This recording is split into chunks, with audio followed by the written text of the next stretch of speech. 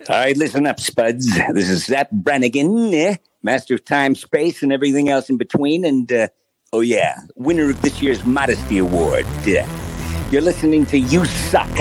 What's the difference with Al and Tom? Your one stop for this sort of thing.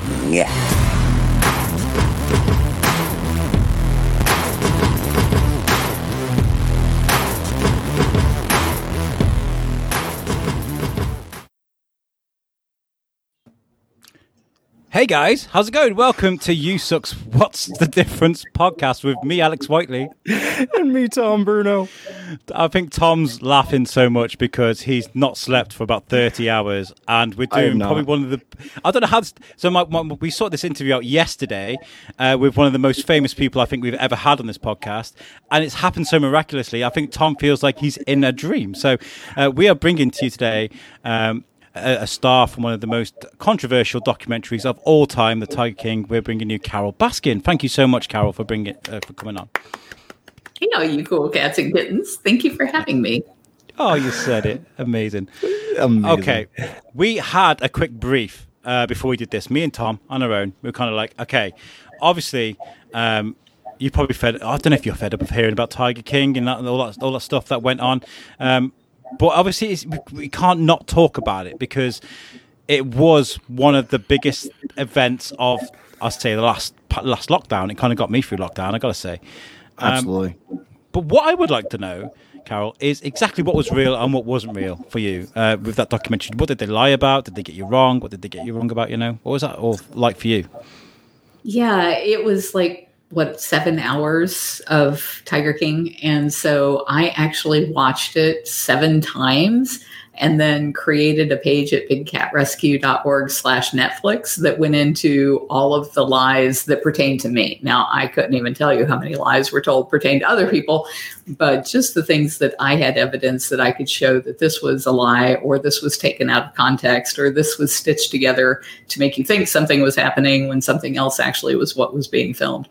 And it would take me 7 hours to go through all of that. So I'm hoping people will check into that themselves. But I think the most important thing that Tiger King missed is the fact that for 5 years, we thought we were working on a documentary that would show the abuse in people paying to have their pictures made with cute little cubs. And then how those cats end up being discarded, and that creates a legal smokescreen for illegal activities like poaching, which is causing us all to lose the tiger. That's what we thought we were working on. And instead, people got that freak show that was Tiger King. So that was my biggest concern as far as what was misportrayed in this program, that we had spent so much time trying to educate the producers as to the issues. And then it was just a, I don't even know what to call that, a mockumentary. A travesty, essentially, because, I mean, if anyone does pay attention to conservation, we all know that, tiger population is decreasing in a lot of places. I mean, luckily now in some places in India, it is starting to pick back up a little bit. But people like you are doing the real work, which is, taking away from people that make money off these amazing animals. And that's a beautiful thing. I was reading, and you could probably correct me if I misquote. It said that essentially you're trying to work yourself out of a job. Is that correct? Yes. I mean, everybody who is in the business of rescuing big cats from horrible situations wants the day to come very quickly where we don't have to rescue these magnificent cats from awful situations. We just shouldn't have awful situations. Yeah. And so that's what we've been working for the last nearly 30 years, is to try and end the cub petting, in the private possession, in the nasty little roadside zoos. And once you do that, then you can really focus on saving these cats in the wild. But it's like trying to mop up your floor while you still have the pipe exploding through the wall that's dumping water on the floor. It's like you got to turn off the water first before you can mop up the mess. And that's the situation that we're in on a global scale right now with tigers and all of the big cats. And I'd say on the largest scale, the largest scale attractions as well. Like, I mean, I've been to safari parks, I've been to zoos, I went to Dudley Zoo last lockdown. It was a great day. There were tigers there. I went and looked at them, and people go, "Oh no, I'm not going to the zoo." I'm not going to the zoo. And then like, you know, places like Chester Zoo, which is one of the oldest zoos in the world. And they're like, and they do a lot for conservation. So even though there's this terrible place where they keep animals in cages and these enclosures, they're doing all this. I don't know if they're like, that's the way they sort of, you know, calm their karma a little bit. I don't know, you know, doing lots of conservation and then caging animals, you know. Yeah, I mean, that's the excuse that zoos have used for the last 200 years for their existence, especially the last, I'd say 50 to 100 years, is that they are this ark that is saving these animals from extinction. But conservation is not keeping an animal in a cage. Conservation is keeping the habitats intact so that they can sustain the life necessary for them to be intact. And you don't have a healthy ecosystem without these apex predators in each of those ecosystems. So I think zoos have set the stage for an awful lot of the abuse that you see in these little roadside zoos or in private menageries by convincing the public that we have to have zoos, we have to have animals in cages in order to save them, and that breeding them and having those cute little cubs on display is a good thing when none of those cute little cubs are ever going to be set free. They can't be set free legally, and morally it would be wrong because their mothers would have to raise them for years, teaching them how to survive in the wild for them to be able to succeed. So all of the things that we've been taught about zoos and their role in conservation has been a lie.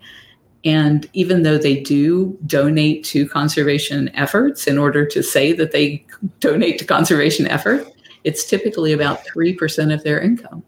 Well, why don't we take the other 97% of that and actually put it into something that's conserving wildlife for all of us and making the planet a better place? And that's been what I've been trying to do, is to show zoos that they don't have to go out of business. They just need to reinvent themselves. And you could set internet streaming cameras in the wild, capturing these cats, doing what they do, and tokenize that so that you have to have a subscription token to be able to see that feed from that particular camera. And then all of the money that comes in from those subscriptions should go back into those local economies so that they have a reason to want to protect the animals that are in that area, and they're not cutting down the forest or turning it into farmland and trying to eke out an existence on that sort of subsistence farming, when what they're really trying to do is take care of their families. They want to eat, they want to have clothing, they want to have shelter, and they should be able to have that by virtue of providing the rest of us around the world with access through virtual reality to see those magnificent animals living free the way they were intended. Now, I've not been a fan of zoos for a long time. I've been watching documentaries as long as I can remember. I've always been very interested in animals and wildlife, and I wish my daughter was here right now because she'd go over the moon. Even my daughter knows who you are, Carol, which is phenomenal to me. She loves animals to death, and I always try to keep my eyes open to recognize what exactly is a bad place for these amazing animals to be. Like, you know, I don't go to zoos for the specific reason because I know how much territory does the average tiger require to live? In India, it would be about 100 square miles. In Russia, it would be more like 400 square miles. So there's not a single cage anywhere that gives a cat the kind of space they need. Have you ever come across a zoo that you're like, okay, at least they're trying? The only zoos that I have seen that I didn't oppose the very nature of them being there were rescue zoos. So they were zoos that rescued animals from awful situations and gave them a place where they could live out the rest of their lives. But they weren't buying or breeding or selling and doing those kinds of things. So I think was it the Henry Dorley Zoo? And there was another one out in the Midwest that was known for doing that. But it's really rare that you see a zoo being truly a rescue facility and not breeding, because that's what the public wants to see. They want to see those cute little babies, and that's what they're going to pay to see. And the zoo community will sell out every time in order to get those patrons. So maybe a place like Big Cat Rescue that actually does put in the work and actually rescues these cats from horrible places that they are being like bred to have pictures taken. That would be a place to go view these animals, and knowing you, not that I know you, but knowing who you are and how much you care for them, that would be a place to possibly go see them if you're not able to go see them in the wild, of course, because generally speaking, they're kind of hard to see, right? I mean, like, I remember watching this documentary. They wanted to catch, I believe it was Planet Earth. They said one of the hardest things they ever shot was catching a Siberian tiger in the wilderness because they're so incredibly elusive. Is that really the case? Like, is it almost impossible to see one of these in the wild, or is it just something that's a misconception? No, it used to be true. Like I've heard people that have worked on protecting snow leopards in the wild who said that they were protecting snow leopards for 10 years trying to get a single picture of one and couldn't because they're so elusive. And, when you say, well, would Big Cat Rescue be an alternative to a zoo? It's only a temporary measure. We shouldn't have to be here at all. We shouldn't have to be rescuing these animals from these god-awful places. So, once we end that problem, and we've already seen this happening, like at our peak, we had 200 animals back in the 90s. Now we have something like 46. And as new laws are being passed in states, and when our federal bill passes, I really expect within the next 10 years or so, most of the cats that we have here will have died out, and there won't be a reason to be rescuing cats from horrible situations in the U.S. But as far as the access goes, I think there's a disparity right now between wealthy people and poor people being able to experience wild animals. If you can afford to go to the zoo, or if you can afford to go on tiger safari, then you can see a wild animal. But if it weren't possible to pay $10 and go to a zoo, which is really cheap, but if you couldn't even pay to see an animal in a cage, then the only way you could see that animal was through these internet streaming cameras, then it democratizes it for the entire world, because the entire world then has access to be able to see these animals living free the way they should be. And you're not taking a shortcut of, but I want to see it in a cage because I want to be sure I get a good look at it. That is just so selfish and so disrespectful for who these animals are, that we would demand that over having a healthy planet where these animals are actually living their best lives. Very well put. And speaking of healthy planet, we're huge fans of conservation. Genuinely, we spoke to Niall McCann a while ago, who he's head of conservation at National Park Rescue, and we were talking about they have this great big plot of land that was getting ravaged by poachers, and all they did was save up some money. Obviously, it's a charity. Turn up, build some roads so they can get up and down, and patrol it. That's all they did. They were like, we are here. The poachers disappeared. And I think conservation's up by 98%. Wow. And so like you start there, and then you have obviously the work that you guys are doing in America, slowing down the trade and stopping people from getting these cats, animals, not just tigers, monkeys, exotic animals, reptiles, all these things that people just want and they shouldn't have. And you're saying there's laws being put into place, but you think about what's going on behind those laws. What's going on that's illegal that we're just not seeing, because it's still happening, right? It must be. The poaching is still happening. One of the things we've seen we do bobcat rehab and release. So the only cats that are legal to release back to the wild are the ones that are born in the wild. And we do a lot of bobcats that have been hit by cars or shot by hunters or poisoned.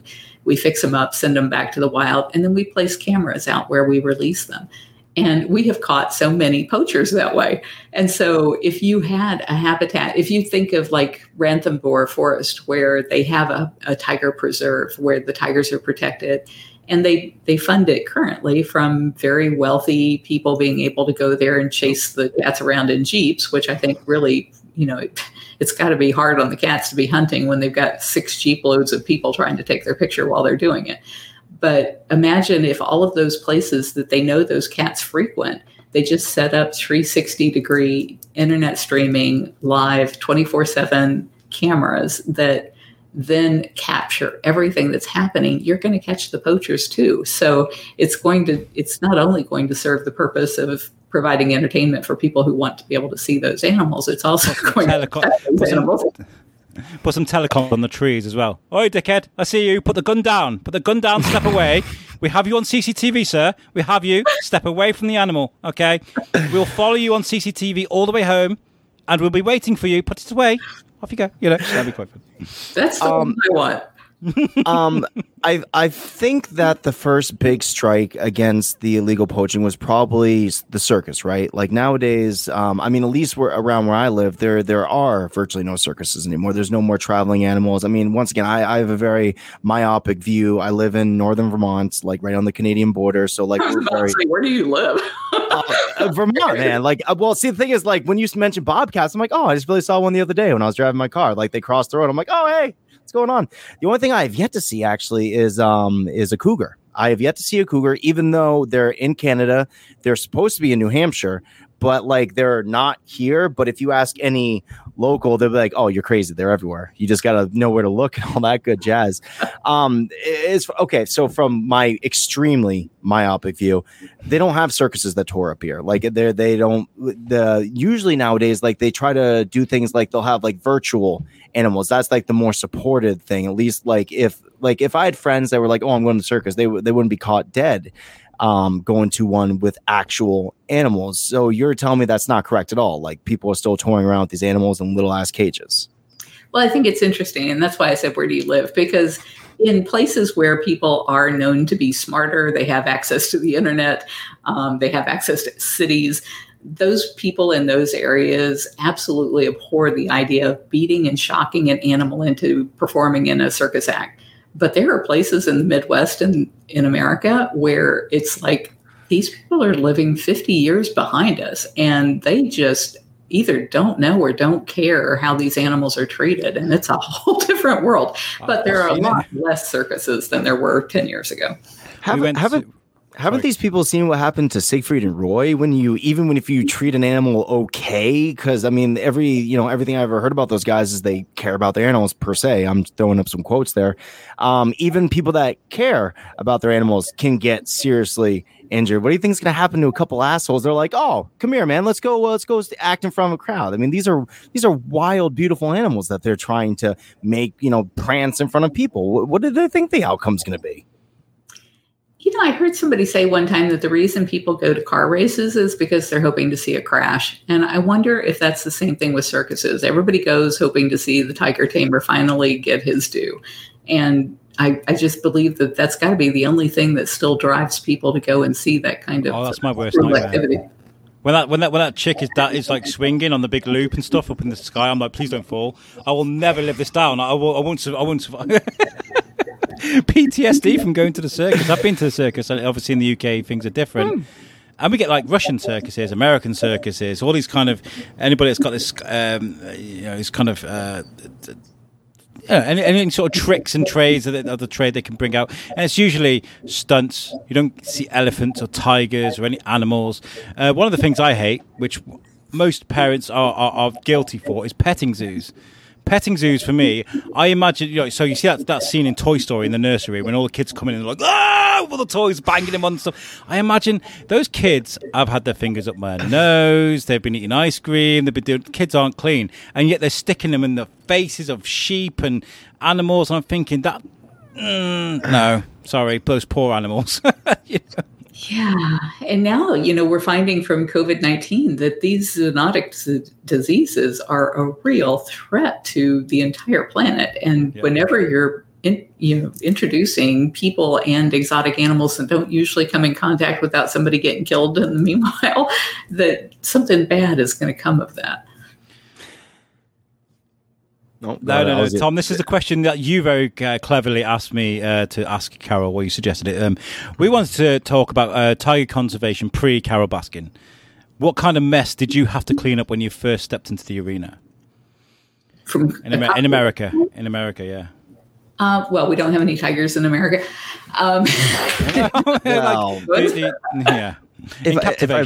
Yeah, but say if I remember correctly, doesn't Texas have like the highest concentration of tigers in the world or something like that, or is that an outdated poll?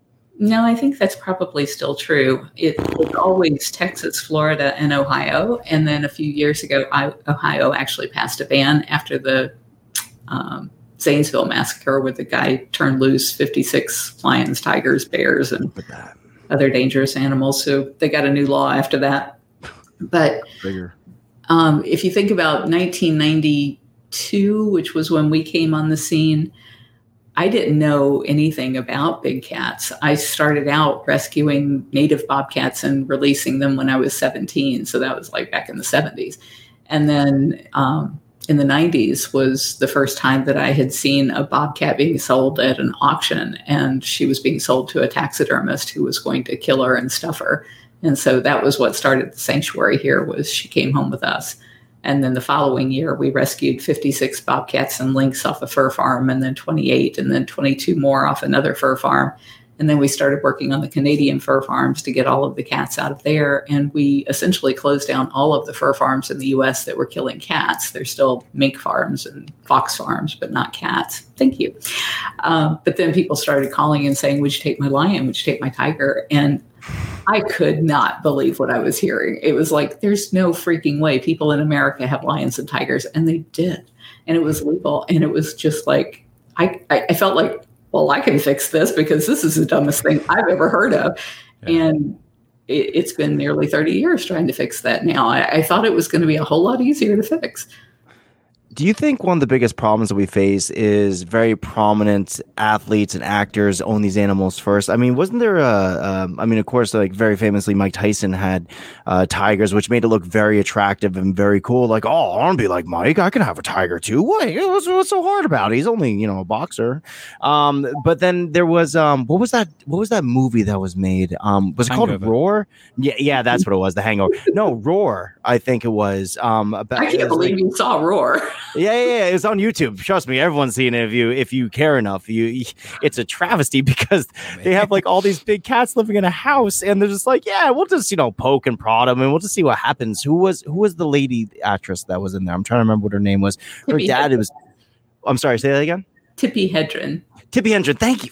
See, she knows. Tippi Hedren's father was just nuts, and he's like, "Oh, I know. Let's put my 17-year-old daughter over here with a bunch of lions and tigers." And I think there was one of the highest accumulation of accidents on film that happened right from. They're like, yeah, just play it out. Do you feel that with these type of prominent people owning these animals, that's probably one of the biggest challenges that you face, is that it makes it look so attractive? Yeah, and it's interesting that, even you, who are somebody who has clearly looked into this, you've seen Roar, which tells me you've done a lot of research. And yet, the first thing that you point out are, look at these celebrities, look at these athletes, look at these people that we all look up to who have these big cats. And yet the vast majority of people that I end up having to rescue cats from live in like a trailer, and they have children they can't afford to feed, and the cat's in some dilapidated, back room of the trailer that the floor is rotting out because of the cat urine. That's the reality of what it's like to really own those animals. Whereas the celebrities do a few posts that all of us see and Siegfried and Roy was famous for this too. They did that big Photoshop scene where all the cats are in the house. Those cats were not in the house. Oh, for crying out loud. There wouldn't have been a couch left in there if all those cats had been running around in there. And yet people saw that image and thought, that's so cool. And this is what cool people do. And this is what rich people do. And so they try to emulate it by bringing home a pet tiger or a pet lion. And then they quickly figure out, because that cat can be 200 pounds by the time it's a year old. They quickly figure out that it is not the romantic idea that they got from seeing that image on television, or now it's social media. There's still a handful of just people that just make me so angry, because they'll pose with some adult looking cat and hold themselves out as a lion whisperer or a tiger whisperer or a jaguar whisperer. And it's just a baby animal. And as soon as that animal gets to be 4 or 5 years old, it's going to be either killed or relegated to some tiny little prison cell while they play with the next baby and pretend that it's an adult in front of people. not that I'm advocating for it at all, and trust me, I'm not. But you mentioned people in trailers owning these cats. How much? And I really am not advocating, but how much do these cats go for that they can afford them? That I would imagine that tigers and lions must be hideously expensive. No, the reason is because the USDA says that you're not supposed to pet a cub under the age of 8 weeks. People do it all the time, but you're not supposed to. And they also say you're not supposed to pet a cub over the age of 12 weeks. People do it up to about 16 weeks, and that's when they can start taking a finger off of you. But even at that, you've got about a 2-month window that this cub can make literally hundreds of thousands of dollars for the people that are pimping them out that way. And as soon as they get to be 12 to 16 weeks and can take a finger off of a child, all of a sudden they go from being this very lucrative prop to being an animal who will cost them as much as $10,000 per year. That's what it costs us just in food and vet care, not any of the overhead of the sanctuary to take care of a single tiger. So once they get to be a liability like that, a lot of times they'll just give them away. And they'll tell the people that they give them to, we've been handling this since a baby, and it's, it gets along with everybody, and you can raise it with your dog and your family, and it's going to be just like having a dog. And, any kind of a stupid person that thinks that they can raise a tiger as a pet, it's pretty easy to convince them that that's going to be the case. And now they don't have to worry about the expense of that cub. They've gotten rid of it. And so, like I said, usually within the first year or so is when people start turning to the sanctuaries looking to bail them out. So they find themselves way over their head, like, oh, this is a wild animal that could kill me. I forgot about that when it was so cute and cuddly for a couple seconds. Yeah. I watched that series on Netflix. I think it was possibly because of Joe Exotic. I think it was one of those documentaries that was kind of like, oh, he's on that too. And it's about people that keep dangerous animals. And there was a woman that had chimpanzees, and one of them became psychotic and started killing all the others. She couldn't get rid of it, and nobody wanted it, and she was struggling with it, and it was isolated. This poor chimpanzee that was just on its own. Nobody could go in to really see it because it was just a psychopath. It was obviously isolation has just made it worse as well.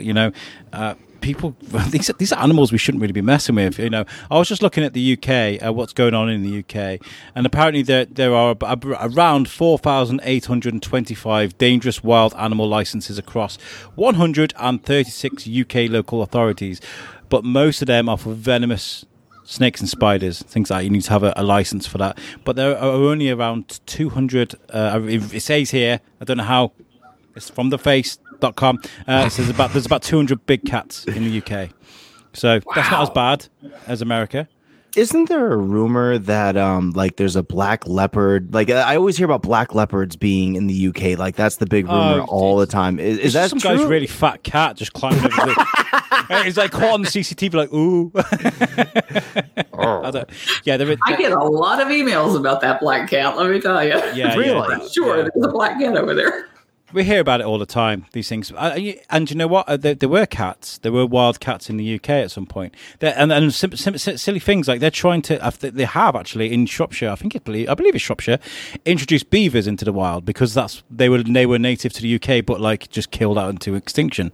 Yeah, silly little things that, The fur trade, man. The fur trade was so lucrative. You got to think that at one point up in Canada, fur was worth its weight in gold. That's all people do is fur trap for beavers because everything was made out of it. Hats, boots, mittens, everything was made out of fucking beaver. So it's no wonder that animals were taken out. But it's so interesting that you say that though, because I never think about it. Once again, I live in the woods in the middle of nowhere. And I see beavers all the time. I'll go out in the woods, and be like, "Oh shit, beaver!" And they're mean. They're mean as fuck, dude. These beavers, dude. They are cute as a button, but I'm sure as it is with big cats, of course, way more dangerous. But I'll be paddling in my canoe down the river, and all of a sudden I hear smack. And I'm like, "What the fuck is that?" And it'll be a beaver, and it'll charge right at me. And this is a beaver. So they make stuffed animals of these things, and everyone's like, "Oh, those things will fuck you up, really It's badly." the same as badgers in this country. The European badger, the black and white one, looks like it's going to invite you in for a cup of tea, but in actual fact, it will charge at you. And they're meant to be really nasty as well. They're meant to have a really nasty So I'd hate to meet a badger down a dark alley one day. Carol, sorry, go on. No, I was going to say, with hearing about the UK and hearing about America, and it's because we both live in these countries, is there any countries that actually do it right? Any countries that completely no, none of this ownership of big cats? or wild animals in general? Or is everyone kind of afflicted with it? I've heard of a number of countries who have taken the position of not allowing private ownership of big cats. Australia, the UAE, I'm pretty sure Saudi Arabia. And yet in each of those situations, even though they have made it, in China even, they have made it illegal to privately own these animals, people either find loopholes around it or they bribe government officials in order to get away with having their particular pet because they're connected in some way. So I think it's a problem everywhere. But I mean, just like Alex just said, you've got maybe 200 big cats in the UK. And that's because back in the 70s is when the UK outlawed the private ownership of big cats. And so that really made a huge difference. In the US, we've got more than 200 big cats just in legitimate zoos. AZA accredited zoos, there's 200 zoos and probably every one of them's got at least 2 tigers. So that's probably 400 cats right there. And then all of the thousands of them that are unregulated. So the UK has really taken the lead, and they just need to clean up some of the little bits and pieces of their mess out there, like the circuses. And I think the circuses are like the biggest thing that just recently was banned. And so I'm glad to see that and hope to see that. It's because we have a law for everybody. America's like, laws here, different law here, different law here. You do this here, this different over here. California, do what you like. Texas, we won't take your guns, I swear. It's weird to us as we see like all these different laws across the different states of America. That's why it's so fucked up, I think, in America, because you should have one law for everybody. Sorry, Tom. Yeah. No, you're good. Okay, so you threw me off my game by saying things about, I love America. Thank you very much. And even though we have some, thank you. You should love America. We're awesome. We're your bastard stepchild. You should love us, even though we hate you back, I guess. I don't know. Anyways, so how do zoos mainly get their animals? Because I understand how you get your animals. You rescue them from people that, get themselves into a big old fat mess and like, oh, I have this wild cat I can no longer care for. How do zoos normally get? Is it all poaching or what? How do they generally get about their animals? Because I know nothing about it. The vast majority of exotic cats that are in the legitimate zoos are born in those zoos. There used to be a lot of taking them from the wild, and there was so much public outcry against that they've pretty much stopped doing that. You'll still hear from time to time about them doing that with elephants that they bring in, because elephants breed so poorly in captivity that they have to keep going back to the wild. And what they'll say is, oh, this country had this huge elephant problem and they were going to kill all these elephants, and so we had to go in and rescue them. No, that's not what happens. We were dealing with, my daughter has been doing this work with me since she was 12 years old. And her big thing is saving animals in the wild. And so she has worked with several different countries on their domestic issues, and had gone down into Guyana and was teaching them how to have people come in as tourists to see jaguar in the wild without harassing the jaguar or seeing them in cages. And what she found is that even though she was teaching them how to make money off of protecting the jaguar, there were still people in that area who were going out and trapping jaguar and selling them to U.S. zoos.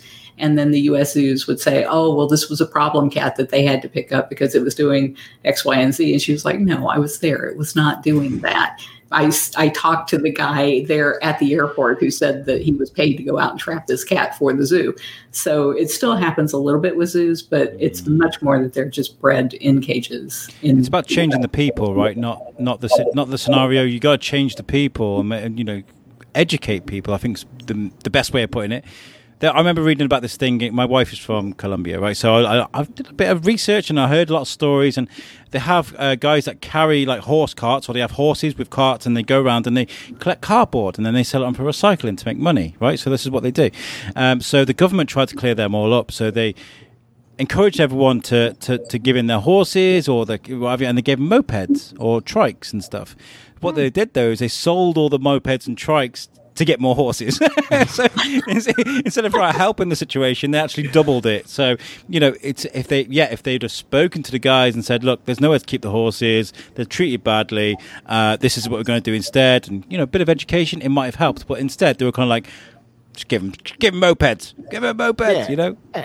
Give him a Vespa. Give him a Vespa. A Vespa's worth 2 birds in the bush or something is what I hear.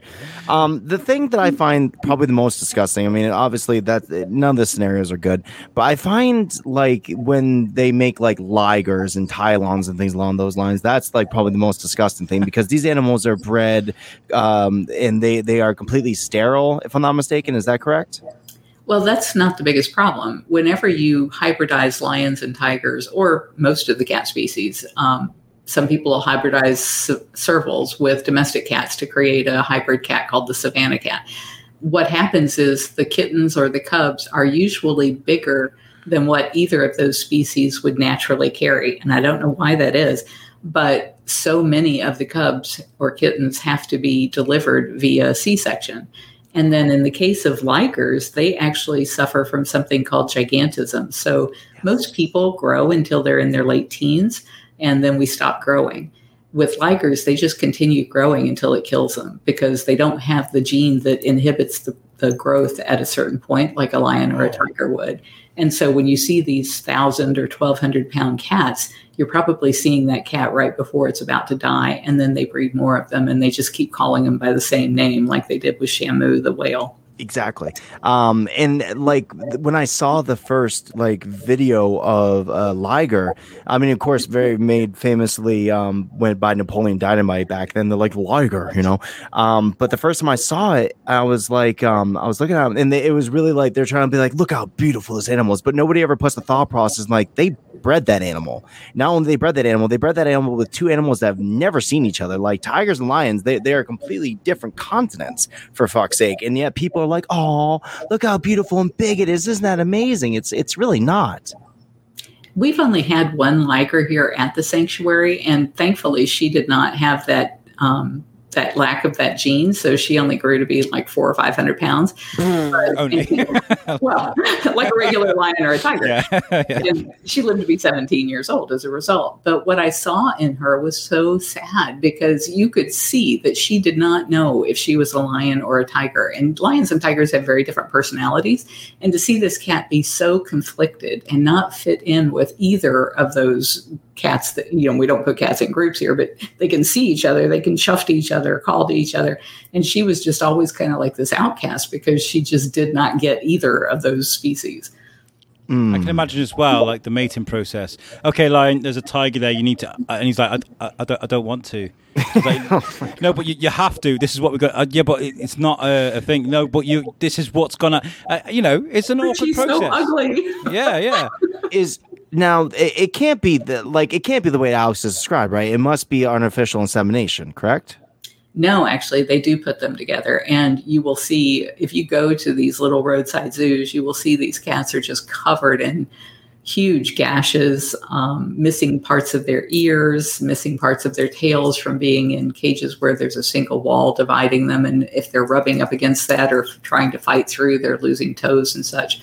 And it's because of them putting these cats that are incompatible together, whether they're crossbreeding or just regular breeding. The people who are doing this breeding usually do it with so many cats that they just consider those that end up dying in the process as the cost of creating cubs. That's disgusting. Bullshit, isn't it? Absolute bullshit. Terrible. You've owned you've cared for. I want to make sure I use the proper terminology. I don't want to label you as anything. You've cared for both lions and tigers. Which one's more difficult to care for? Oh, lions. Oh my gosh. Really? Lions are so hard. What's the challenges between lions and tigers? Like, what's the difference? I mean, obviously they're 2 totally different species, but I mean, like, what's the difference in the challenges that you face when you care for a lion compared to when you care for a tiger? I think probably the reason that most circuses use tigers, and most people that are doing cub petting use tigers, and most people who want a big pet choose tigers, are because tigers, even full grown, are just like these big, goofy, I'm top of the food chain and I know it and I don't have to prove myself kind of an attitude. They really take a lot of crap off of people before they strike back. Whereas lions are just from the very get-go, even though they're pride animals and they live together in groups, whereas tigers do not. Those are family groups in the wild. So in captivity, when you're putting groups of lions together, that doesn't usually go very well. But the hardest thing about lions is that they can be laying there in their enclosure, being perfectly calm and relaxed. And you walk by and they look over and they're like, there's a stick right here that's been laying here for the last 6 years. But all of a sudden, that stick is something they are going to protect to the death. And they're like up against the cage, roaring and slobbering at you and having an absolute fit. And you're just like, what is that about? And then they go over and they hide their stick, like, you were going to touch my stick. And it's like, there's just nothing that tells you when that's coming with a lion. And they can just instant sense. Have you ever? Oh no, you go first, Alex. No, I'm gonna segue out of conservation. So if you've got a question about some conservation, then no, it wasn't about conservation. I was gonna comment because like lions tend to only get so big. Like obviously there's difference. And one of the things that I saw this documentary about. I think it was called The Worst of Enemies or something. It's about this one pride of lions that got isolated in a peninsula, and all they had to go after was Cape buffalo, period. Because obviously on the savannah, they have like the ability to go after zebra, gazelle, and all sorts of other animals, and they can like subside on like all sorts of things. But these lions got stuck on this peninsula, and they could only go after Cape buffalo, so they became very good at going after Cape buffalo, and because of that, every single generation after that became bigger and bigger and bigger. Have you ever seen that by chance? Like the gigantic lions that live on this peninsula? Are you familiar with what I'm talking about? I've seen the show that you're talking about. And yes. What's interesting in captivity is that because these breeders want to use cubs longer than they're legally allowed to, they will selectively breed smaller cats. So if they have a litter of cubs and there's a male and a female that are a lot smaller than the others, they'll breed those instead of the larger ones. And so there's a place in Tennessee that has something like 350 tigers because this woman just lets all of these bad guys dump tigers on her. And when we take in a big cat, we make the person contract with us to never own another exotic cat, whereas she just lets anybody dump a cat there. And so they continue to do that. So now she's got 350 tigers, but her tigers are like hardly... they're like hardly above my knees. They're these little tiny, short, dwarfed-legged tigers because they've been so selectively bred over the years to be smaller and smaller. And that doesn't make them any less dangerous. They usually end up being dumped on her around the same time, about 16 weeks or so. Amazing. Oh, it's not amazing. No, I get what you're saying. It's amazing to hear, not amazing the facts. It's amazing to hear. It makes me angry, man. When I see some... Honestly, when I see some arsehole sat next to some giraffe that just shot, and they're like, yeah, look what I've just done, I want to reach through the screen and slap him. I genuinely do. Honestly, I hate that shit. Honestly, it really drives me insane. Like people going and paying to shoot something and kill it as harmless like a giraffe. And we talked about this with Niall, and they were like, but the argument of some people, he didn't agree, obviously, he's a National Geographic guy, but he was like, but the money that they generate from that helps keep conservation going, and I'm like, but the just doesn't sit right for me. I can't abate that. I can't. Well, what happened with Tiger King was mind-blowing for everybody. All the information that we took in was an absolute, excuse my French, but a mindfuck. It really was. But for you, stuck in the middle of it, it must have been even, obviously, more of just craziness. The comments on social media, the outfall from it all. Did it really affect you, what happened with that documentary? And, what did you do to sort of get over that? It did affect us in a lot of negative ways. And probably the most negative was, like I said, my husband and I sat there and binge watched it like everybody else did because we could not believe that was the show we had been working on for 5 years. They told us it was going to be called Stolen Wildlife. And they said Joe would be like 5 minutes of this thing. So there was no talk about there being a feud or any of that kind of craziness. And I've never even spoken to Joe, so there couldn't be a feud if I'm not even participating in it. But they managed to create one that everybody believed. So, we sat there and we watched it. And at the end, we just said, wow, that was a missed opportunity. And then my phone started ringing, and it rang nonstop every 2 minutes for about the next 3 months, with people just screaming obscenities at me and saying how they wanted me dead and how, I should set Joe free. Like there's some way I have control over that. Or to say that they wanted to kill our tigers. And I would say, well, why do you want to kill the tigers? And they said, because they don't belong in cages. And I thought, how did you watch that show and not get the fact that I absolutely agree with you? They don't belong in cages. But they didn't get that from the show, apparently, because that was like, so many people said that. But what was so harmful about my phone being tied up is that my daughter and I do bobcat rehab and release for the whole state of Florida. And anytime a bobcat gets hit by a car, I'm the one that gets a call. And so we'll go out at 2:00 in the morning to pick up a cat. And people figured that out pretty quickly. And so they started doing all these prank calls, trying to get us to go out. And even when I had to turn my phone off for the most part at night because it was going off every 2 minutes, which meant I couldn't take any legitimate calls that might be coming in because so many people thought they were being so clever by contacting us and screaming obscenities or trying to fake bobcat injuries all over the place. And so that really upset me because it was during the spring and summer. And that's the time when most bobcat kittens get hurt out there because their moms get hit by a car and then the kittens end up being orphaned and they starve. And so all of those cats died as a result of people just being so misled by that show. Oh, See, I hate people. I said today, I was at work at the prison. I was like, I hate people. And they're like, you're a podcaster. You do this and we're doing this amazing charity event. I'm like, yeah, I know. I do what we do to help people. But at the same time, people ruin what we do. So what we supposed to do, I both love and hate people, but I mostly hate people. That's just terrible. It really is. I mean, honestly. But I mostly hate people. I hear stories about people calling ambulances and then throwing stones at paramedics, stupid things like that. It's the same.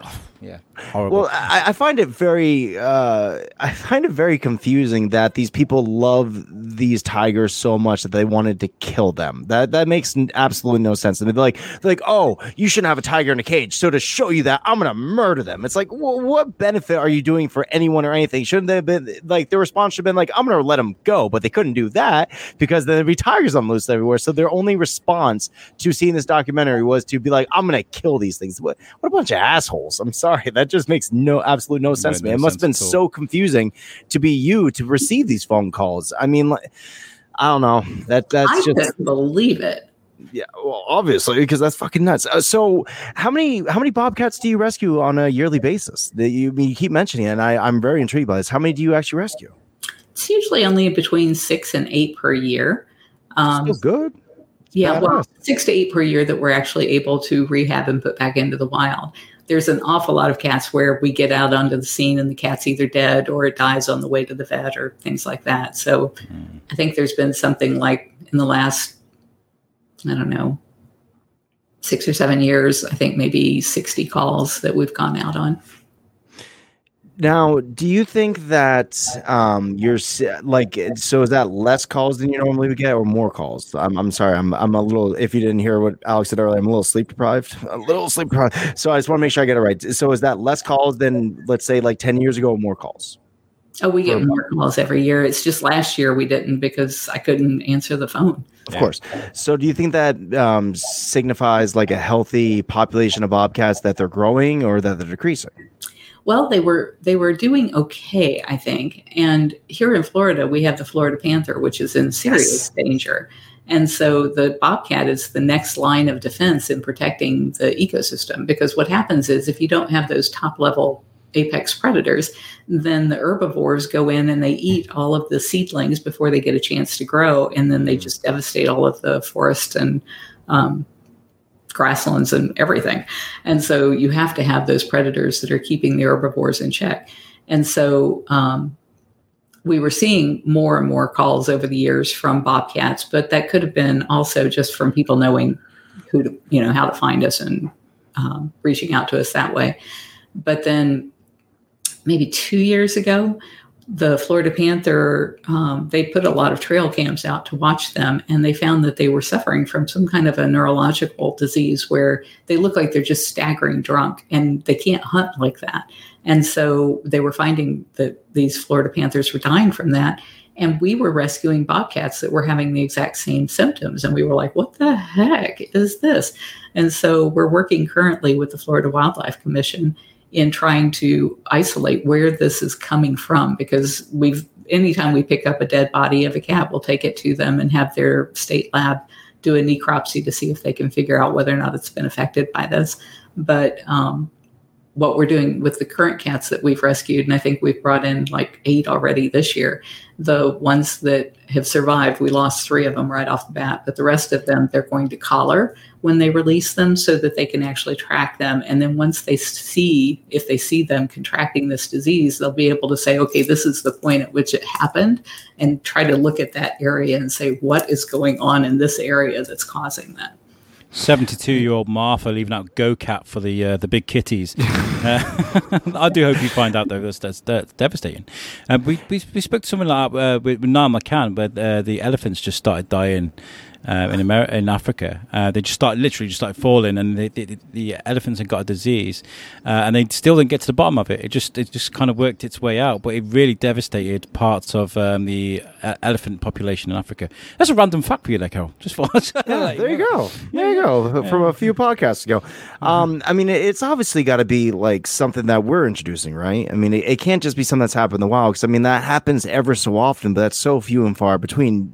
9 times out of 10, it's something that we're doing, even if it's not intentional. These animals are getting into something, they're eating a deer. And there's also, isn't there some sort of like disease that the deer have now that have been like really messing with a lot of the big cat? I remember hearing something about like, I think it's like they called like the Walking Dead disease essentially, like, and the humans were suffering from as well. Hunters, they would shoot a deer, they'd eat the deer, and then they get really, really sick from it. Is that something that you found down in Florida? It's the red-tailed deer down there, correct? I don't know. We have key deer and we have Florida deer, but I don't know if their tails are red. I only know 2 types of deer. I know there's blacktail and there's redtail. That's the only things I know. We don't give them sweet names. We don't call them the Vermont deer. We're like, that's a black-tailed deer. And down in Pennsylvania, it's the red-tailed deer. And I only know this because we were driving. We went to go to my sister's wedding last year, and when I drive, like it's an unfortunate thing by living in the woods, you tend to see a lot more accidents with animals than I'd care to see. Like on my way home the other day, I was going down the same road, Lake Road, which is what leads up to my big hill, and I drive up my hill and all that stuff. But I was going, and like you always see the aftermath, and this time I happened to see this big truck coming at me, and this blacktail was about beelined it right out from this truck. And it was really, really sad, because like out here, there's only one way to deal with these animals when they get hit like that. You can't put them in a cast and just let them go. That's not the way it works, unfortunately. Like in fact, actually, correction, Carol, I just kind of lied to you, because the first thing I ever saw was me hitting a moose on accident. I was driving. Yeah. Don't ever hit a moose, Carol. I'm telling you right now, for freezies, those things fuck your car up. I was driving a little Passat, and I was driving home from my cooking job. And I was looking, and I see this it was the middle of winter, really, really snowy, mountains, clearly. And I look, and I was like, wow, what's that big thing? And all of a sudden, like this huge, gigantic thing just steps right in front of my car. Boof. And we had to wait for the game warden to come out, and I was like, okay, so what do we do here? He's like, and he brings out his gun. I was like, oh, that's what we do here. But back to what I was saying about driving through Pittsburgh. So driving through Pennsylvania, the only reason I know it's the red-tailed deer population is because like every 50 feet, they have such a healthy deer population down there that like literally the highways are just littered with these things. And that's when I started looking up like what is going on with them. And I guess there's some sort of like virus or something that was making everybody extremely sick. So no hunters were hunting them for a little bit, because they were very cautious about, not trying to either get this disease themselves, or they weren't trying to give in to the fact, because a lot of people will subside off of this, hunting mainly. Like I know a few people that only hunt for their meat. So maybe it's something along those lines with the cats down there. But I would imagine that, like I said earlier, 9 times out of 10, it's gotta be something we're doing, correct? Well, the preliminary results that we have gotten back have shown that a lot of these cats that they're finding with this condition, they're calling it FLM, which stands for feline mopopathy or something. It's a mouthful. But FLM seems to be tied to cats who also have contracted a coronavirus. And guess what? Coronavirus has been really popular the last 2 years. So it really seemed like way too much of a coincidence to me that all of a sudden, as people are dropping dead from coronavirus, we have cats dropping dead from coronavirus. And we know that they can contract COVID-19. They haven't told me that the cats who have had this had COVID-19, but there's all different kinds of variations of COVID. And so I heard about this. I heard about feline COVID-19. It was like a thing. They were like, oh, cats can get it too. And then you got Martha, who was giving out Go Cat for the cats. Just stopped. She just stopped. What is this thing that you keep saying, by the way? What's Go Kitty? Dude. I've been running around. It's like, all right, it's 28 degrees outside Celsius in the UK, which is very hot for us. I know you're down south, Carol. It's probably a lot warmer than that normally. As you can see, I've got this glow of just brown.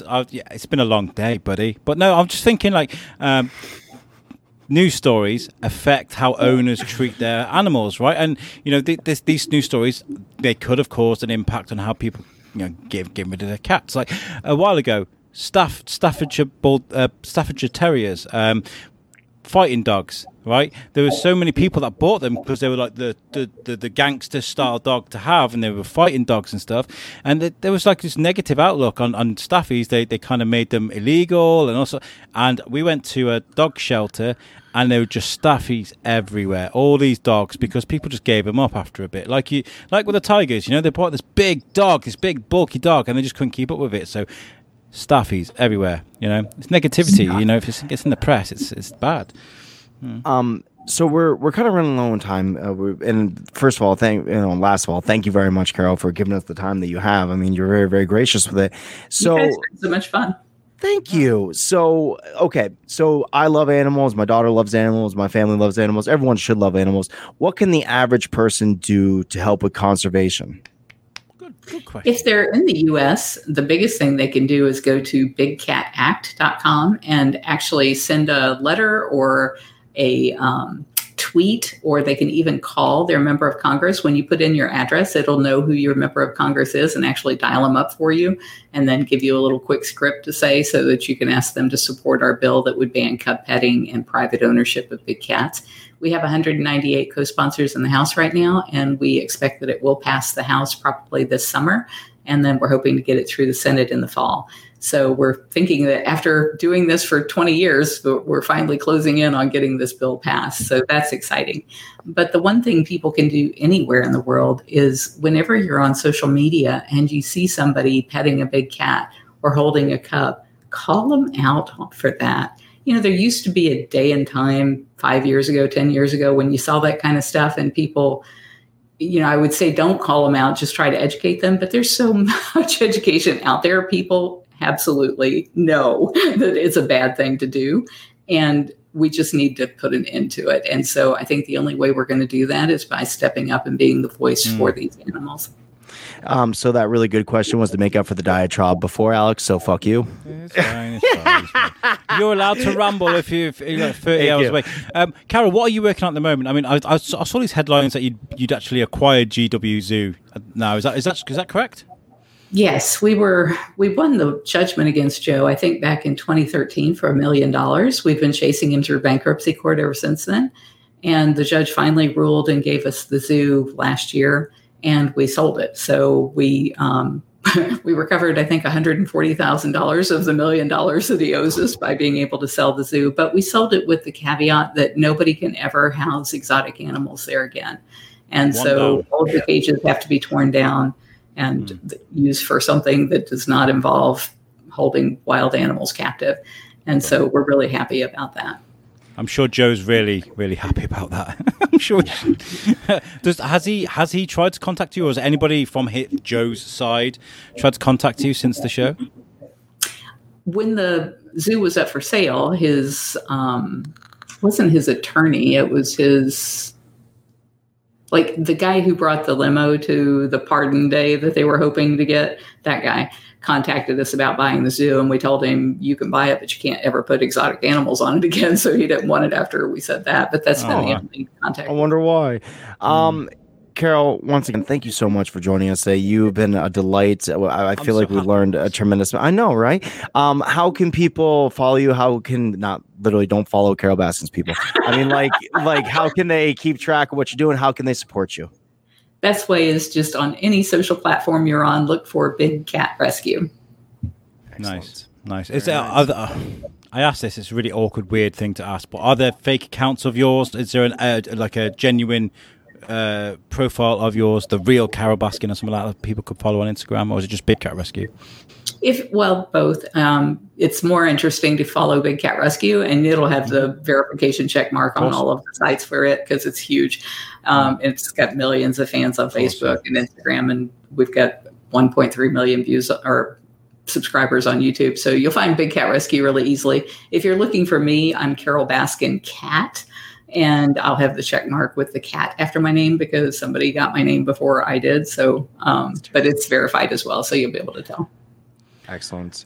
You have been an absolute pleasure to speak to. Thank you so much. We asked you yesterday to come on, so thank you so much for this.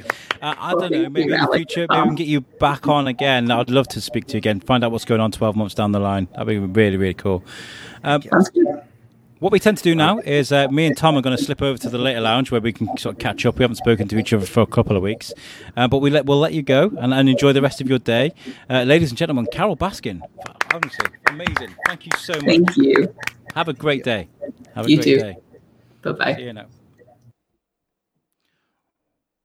I think we just need to go straight over there. I'm going over there now. Okay, yeah.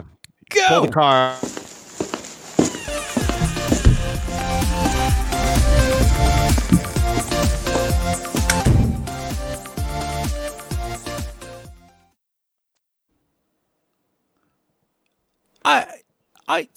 I'm a bit stunned, if I'm honest. Like before we did that, Tom was like, "I'm a little bit nervous," and I was kind of like, "It's fine. We speak to celebrities all the time. Don't worry about it."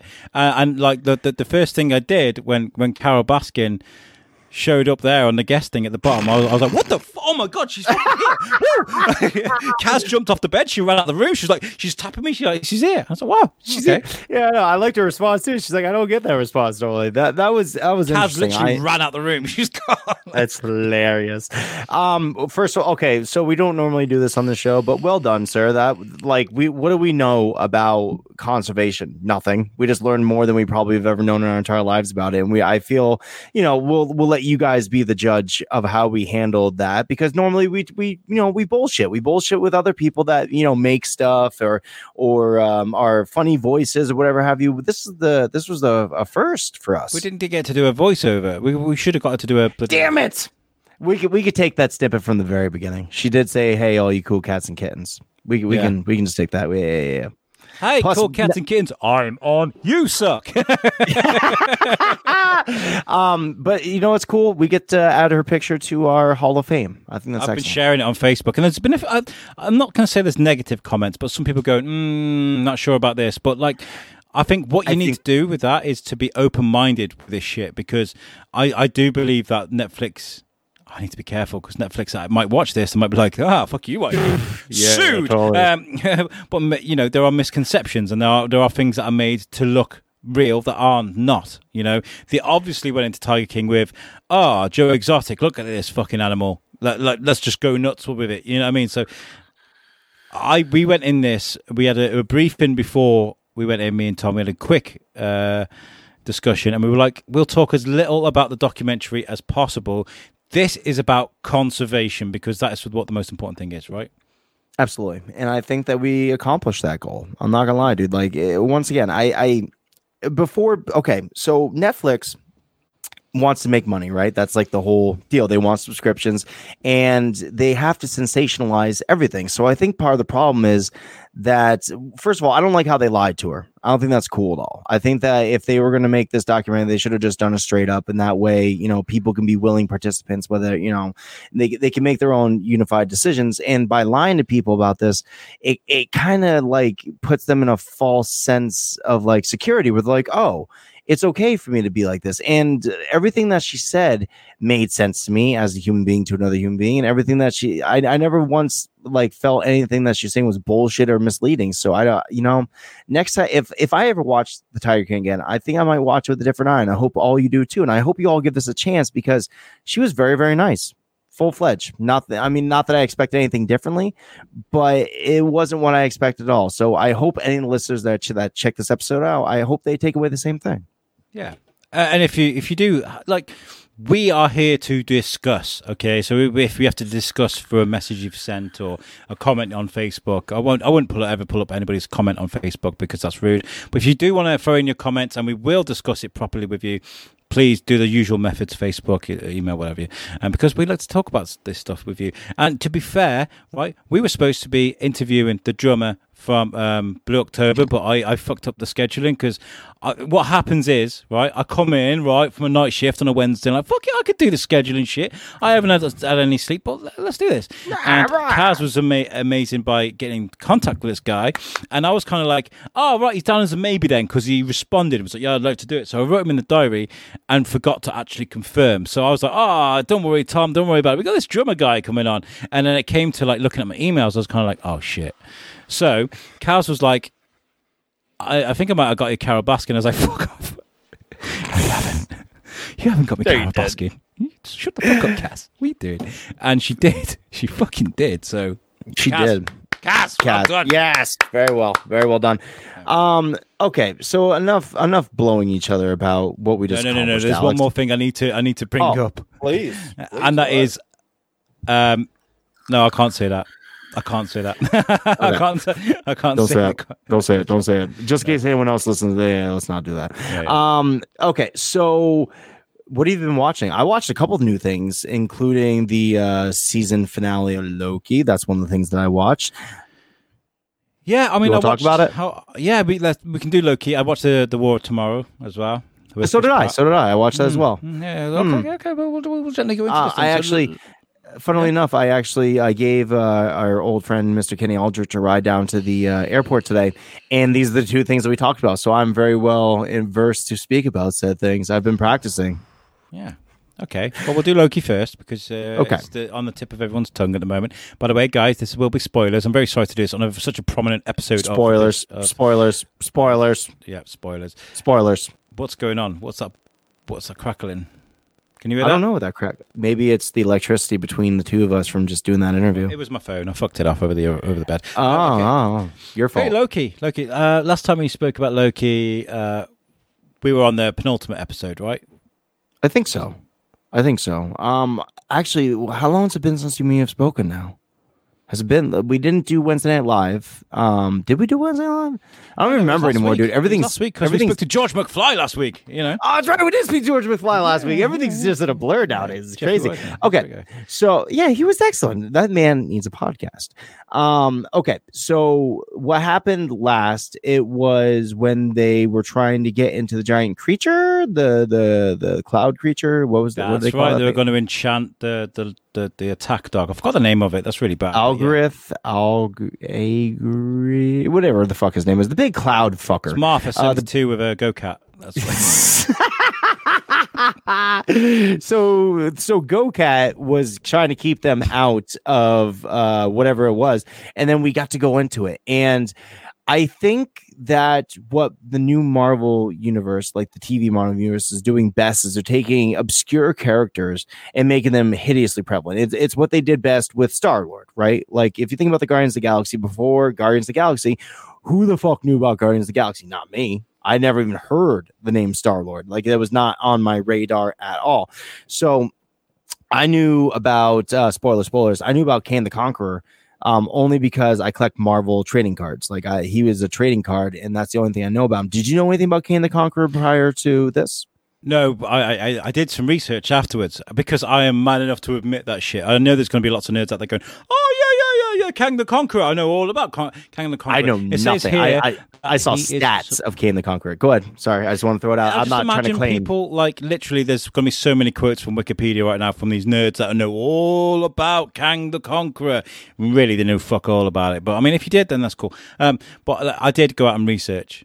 Kang the Conqueror, and oh my god, after everything that I learned about Kang the Conqueror. So first of all, let's talk about the episode. There's a lot of talking, a little bit of fighting, not a lot of action, but what was in the context and what was in the dialogue was probably some of the most important shit that you're going to hear in the MCU, right? I'd agree with that. I liked it a lot, and I didn't need a lot of fight in that episode. I think that it was very, very important to kind of hear what we had to hear, because they're going in such weird places and such different places, and they're taking really big risks to make I guess it's not that. No, because if you think about WandaVision ended with a huge fight, right? Gigantic fight, Vision versus Vision, Scarlet Witch versus Agatha. By the way, I'm watching that with Shona right now because we ended Loki, and I was like, "Oh, we can watch WandaVision." She's like, "Yeah, but you've seen it." I'm like, "Yeah, but we can watch it again. I'll watch it again. I won't tell you anything about it. We can watch it because I love that fucking show." They took a big risk by like you just said, giving maybe a minute worth of fighting, if that. Not even big fighting. And it ended with I love the way that Loki ended that fight, by the way. That was probably my favorite. Yeah. Dude, stop. Hands on the shoulder.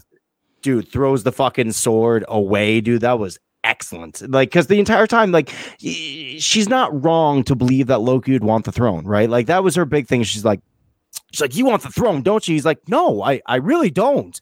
I think we should stop and think about this." She's like, "No, you just want the fucking throne." Which absolutely proved me wrong, by the way, because I was like, "Yeah, Loki's playing the long game here." That was what I said last week, remember? I don't remember. Once again, everything's kind of blurring into one another, especially now that I'm going. Fucking hell. I know, right? I want to talk to Carol. Let's bring Carol back on. So, Carol, what do you think about Loki? Do you think that fight scene was bad? She'd be like, "I'm busy saving cats." I'm like, all right, fucking. Well, I'm shallow and pedantic, and I want to talk about Loki. I liked it a lot. I don't see, because we got to see Ragnarok. I think that I was kind of expecting this to happen, not expecting that to happen, but I didn't think he was playing a long game. But then again, I'm easily tricked. I'm kind of a dummy, so I was not. When he threw away the sword, I was like, "Oh, that makes sense. That was cool." Yeah. It was a very powerful moment, but we've all done that outside a bar, I imagine, when someone's kicking off and they're like, "I'm going to fucking knock his fucking nut. I'm going to fucking have him." And you put your hand on the shoulder like, dude. You've had a few too many. Let's get you a taxi. Let's get you home before you end up in jail. That's basically what Loki was doing there. He was like, "Sylvie, come on, man. You could really fuck shit up for us, all of us right now. Let's not do this." And she was kind of like, "I'm going to do it anyway." So she does. And if you think about the comparison of the Loki that started to the Loki that is now, the Loki that started was the guy that would have been that. He was essentially Sylvie in the beginning, right? He had fuck, dude, I'm so tired. He had what's that thing called? The square. What's that called? The Tesseract. Tesseract, thank you very much. He had the Tesseract, and he was using it for his own illegitimate gains to essentially conquer the Earth and to help Thanos come to power. And that's who he was. He was short-sighted, but for his own gains. And at the end of it, he is Ragnarok Loki, who is thinking about the long term, and Sylvie is thinking about the short term, but for good reasons. Yeah. Yeah. All right. So fucking there's complete 180 for this Loki, which I thought was really, really cool. And once again, because we saw Ragnarok, I was kind of sort of expecting it. Now, what did you think about? I mean, is it Kang or Kang? I always thought it was Kang. Kang. Okay, like Kang and Kodos. Kang and Kodos, right? I'm trying to find the actor's name. It was Jonathan Majors, and they called him He Who Remains in this Yes, one. He Remains. So he was a different variation, but it was like, I've been called a conqueror from time to time, and people are like, "Oh, I know who that guy is." First of all, Jonathan Majors, fucking applause, by the way, because I've just gone to amazing acting. I was just like, wow, what a power move by MCU to save probably one of the best actors out of WandaVision. I mean, there's been amazing acting. Out of all three of these shows they've released, and to save Jonathan Majors for the end, what a fucking power play that was, because he was phenomenal, and he was on screen for 20 minutes. Dude, he was so engrossing. It was unreal. Every single thing he said just had me captivated. I don't know if it's just because of how powerful he was, or just of course it was the acting. Can you imagine being him and being like, "Okay, this is what you're gonna do. Captivate us." Yeah, go. And that's the performance he gives, and it was so beautiful to watch. Like the entire time, I'm like, fuck Loki's, get them out the fuck. Give me more of him. It's excellent. It's how he acted so eccentric. It's a bit like that kid that's got the older brother. He's like, oh, if you broke my mic. If you touch me, my brothers are going to come in. They're going to punch you. There's going to be blood all over the walls. They're going to stab you a few times. They won't kill you, but you'll want to be dead. And there's all this, and he's going absolutely nuts. And he's like, no, that will really, really, really, really happen. So please don't do this. Yeah. Like he went like completely like nuts, and then was kind of like, no, seriously, don't kill me. You're going to unleash all these nasties. And he convinced Loki, our Loki, but not Sylvie, obviously. No. Do you think Sylvie knew that she was kicking him into the wrong dimension? Or do you think that was a mistake on her part? I don't know. Because, like, it was weird. Spoilers. You know, sorry, it was spoiling this whole thing. But, like, she knocks Loki through one of the orange doors. She's like, poof. And there he goes. He goes to the door, and he's, like, in what looks to be the TVA. And he's like running to find Mobius. He's like, oh my God, what the fuck do I do? And he finds Mobius and he's like, dude, we got to fucking stop this. And he's like, hey, aren't you like some like, aren't you like an analyst? And he's like, what? And then you realize because they pull away from the big statue and Shona was like, what's going on? I was like, oh my God, remember that statue behind them was the timekeepers before. Like that was what they were, you know, worshiping, or that's who they respected. And now it's fucking he who's, yeah, it's Kang. That was Kang the Conqueror. That's what Kang the Conqueror looks like. Exactly. That was definitely Kang the Conqueror. Yeah. Yeah, well, I mean, I was using the parlance in which he explained himself because that was the only thing that. Because once again, like I did not know exactly what the fuck he was talking about. I had to wait, you know, to catch up with it. And I was like, oh, I've heard of that name, but once again, I knew nothing about him. I had to start looking up just like you did. So at least we're honest about our fandom. There's nothing wrong with being surprised. I find that people are toxic when they're like, oh, I knew everything about it. It's like, good for you. Fuck you. I want to be surprised. Now I get to learn something new.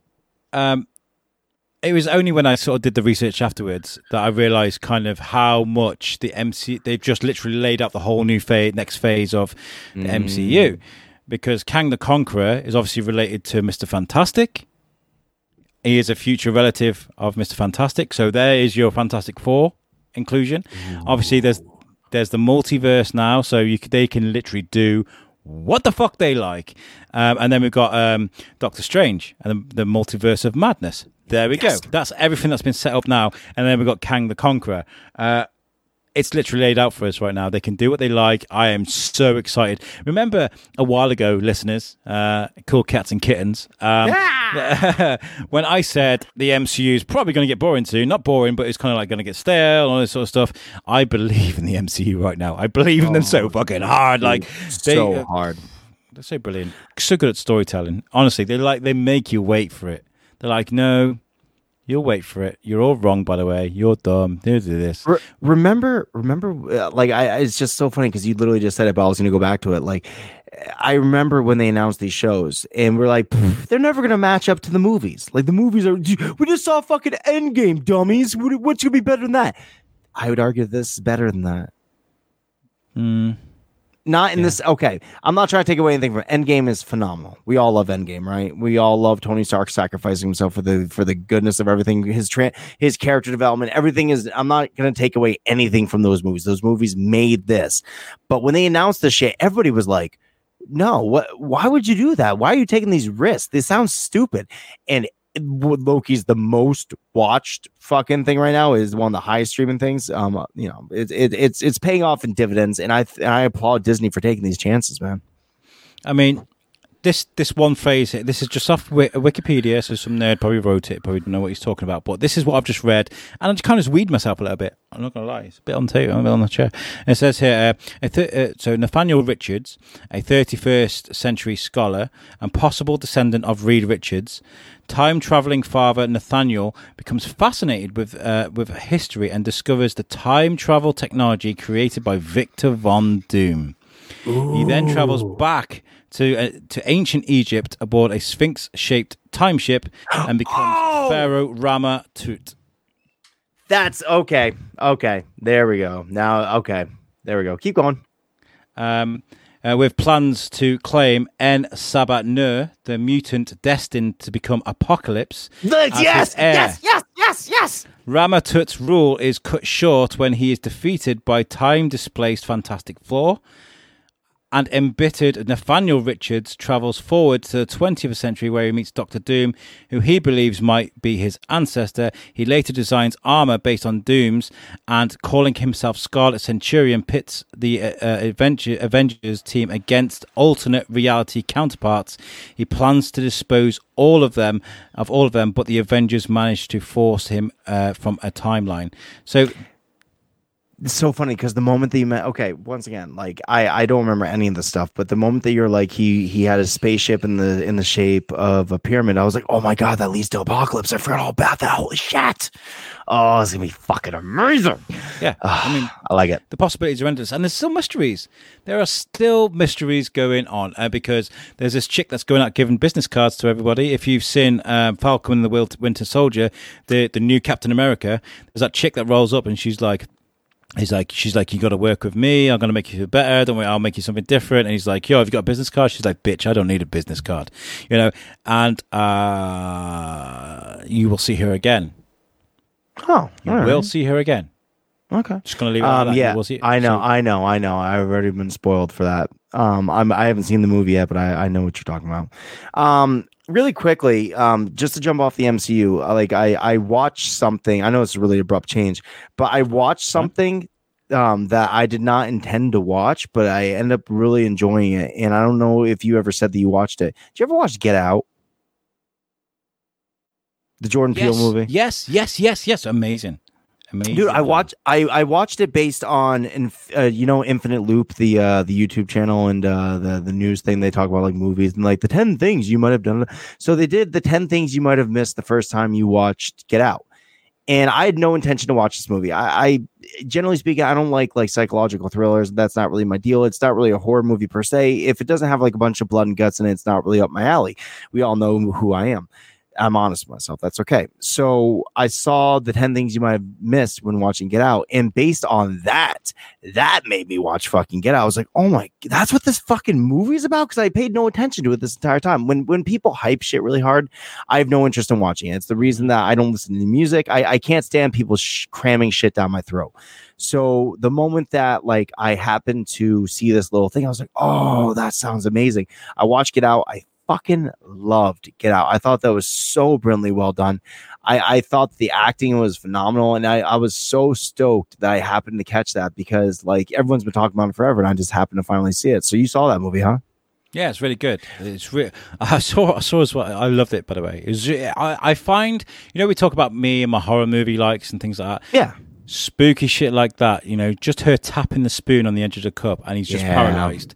That sort of shit really fucks me up. There's a film a few years ago called Awake where a guy was awake during an operation and he could hear them talking about how they're going to kill him whilst he's like half sedated. He could feel every single thing that's happening to him. It was just fucking horrendous. That sort of shit freaks me out. So yeah, that film does it for me. But there's a meme shared recently of the picture of the couple from Get Out, and somebody's like, "Oh, I want love like this," and somebody was like, "Have you seen this fucking film?" She was the most evil bitch I've ever seen in my life, dude. So cold. Dude, like so you think cold. The rest of the family's bad? Like at least they're honest about who they are, dude. She is bad. And I loved his best friend. His best friend made me laugh so fucking hard. If anyone's like me who's just an idiot and has not seen this fucking movie, I thought like the way that Jordan Peele kind of balances the comedy and the horror of it all is just so brilliantly well done, because in the very beginning his friend's like, you should not go to that house. Don't do that. And he's like, I'm gonna go meet my girlfriend's fucking family. At the very end of the movie, after he's been through this whole ordeal, he's fucking bloody. He just barely got out by the scrape of his teeth. His friend sitting next to him, he's like, told you not to go in there. It fucking made me laugh so hard. It was unreal, dude. I love that so much. And the thing, like, I was pretty proud of myself. I actually put this together. I read it afterwards because I was reading everything about this movie. The way that I can tell that I really loved it was I thought about it all night. I thought about this movie all night long. Yeah. I was watching it, and I actually discovered something. I was like, oh, you used your big boy brain, Tom. When he's sitting there scratching at the chair, and he's like, all of a sudden he's ripping out the chair and then he ends up getting the cotton. I was like, oh my God, what a cool correlation, because his ancestors, they were kept in slavery and kept down by the fact that they were picking cotton for the white people. And this guy years and years later frees himself by picking cotton. I was like, wow, that's beautifully done. Like, if I could meet Jordan Peele, I'd shake his hand just for that scene alone and be like, dude, that was brilliant. Dude, that was so cool. I was very, very impressed. We could talk about something more recent that isn't from 5 years ago. No. I think this is really important. It really is important because, like, you see films like The War of Tomorrow, like we're going to talk about, and you're like, oh, that's cool, that's great. Next, like, and then you get a film that makes you think, but like 2-3 days afterwards, that's a keeper. Yes, I would argue that I liked Get Out far more than I liked War Tomorrow, and I didn't mind War Tomorrow, but it wasn't what I thought it was going to be. The CGI was terrible in it. I mean, I'm not big like CGI. CGI doesn't always make a film, but if you're going to go big like that, you got to have the budget to, I feel like this film was very confused on what it wanted to be. Like, at first I thought it was gonna be like an alien movie, like Alien with Sigourney Weaver, Alien, like, horror, aliens. And then I thought, oh, it's gonna be aliens, the Marines and the fighting and all that stuff. But it didn't have like, and then it was a little Terminator. It was very, very confusing. Me and Kenny were talking about it in the car, and he's like, what he did not like about it, and I agree with him, is that, spoilers. The daughter ends up, sacrificing herself to stop the aliens. But essentially, at the very end, she didn't have to do that at all because it was so confusing to me. What did you think when you watched this movie? Did you like it? Did you not like it? I liked it. I thought it was really good. I saw a post going, "Oh, Chris Pratt, please be funny again." I was like, "Fuck off! That's the shitty thing to say to anybody." He doesn't look like Chris Pratt anymore, like at all. Did he? They dyed his hair a darker shade of brown, like literally a shade darker. And I was kind of like, that does not look like Chris Pratt. Usually it's it's like a brown. No, yeah. It goes to show what dyeing someone's hair can do. No, I liked it. I thought it was really good. I mean, it's always like that. Like with Jack Reacher, he was like he was a military policeman, or there's something that was always in the background. And he was like, yeah, I was in special forces, but now I'm a fucking, what is it, a teacher? What is he? I don't know. He was really unforgettable. I didn't watch Jack Reacher. And I thought he did well. He did. Let's start there. This is the Unknown franchise, and he did really well. I thought Chris Pratt really knocked it out of the park in the acting department. I thought it was cool to bring people from the past to fight a future war. I thought that was cool. Yeah. I thought the creatures were cool. I thought they were very, very cool. I did not like hearing right after the movie that they were making a sequel. Yeah. That makes the whole movie worthless, in my opinion, because it's like we just put us all through that whole ordeal just to say that could do it doesn't mean anything. Okay, so we've learned from like Avengers and all these sort of things that you can't change your future. You can only change directly. You could create another multiverse. You can only do that. So that could be that, or it could be there's more than one crash site. We didn't think about that. But yeah, you're right. The sacrifice at the end isn't worth it if there's going to be a sequel, is there? Like, oh, it's happening again. The big plus about that, and me and Sean watched it, and we kind of have the same feelings at the end of it, but we love the dad. The dad was like probably my favorite part of that whole fucking movie, especially near the end when he's like Spider-Man. He looks at him. By the way, he's jacked as fuck. Yeah, but that was because of Justice League. They were like, oh, he's going to be Commissioner Gordon, so he just went to the gym, and there's a picture a few years ago of his arms, and he's like 60. Yeah, fucking. I did love J.K. Simmons when he's like, do you scream die at the creature? And he's like, yeah. He's like, why didn't you do that earlier? I thought that was fucking hilarious. There was key little things about that movie I thought that's fucking brilliant. There's a lot of things. I mean, don't get me wrong. I did not make this movie, and I don't think it's really fair for us to judge it. Overall, I enjoyed the experience, but there were certain things that I really did fucking enjoy. That was one of them. The one thing I did not enjoy though was I did not like his buddy. He's like, what were you, a soldier or something? He's like, yeah, I guess it's a shorter story than I meant it to be, or whatever the fuck he said. I didn't like his story arc because he jumps, you miss him for like 45 minutes of the movie, and then you see him again, and he's like, I hid.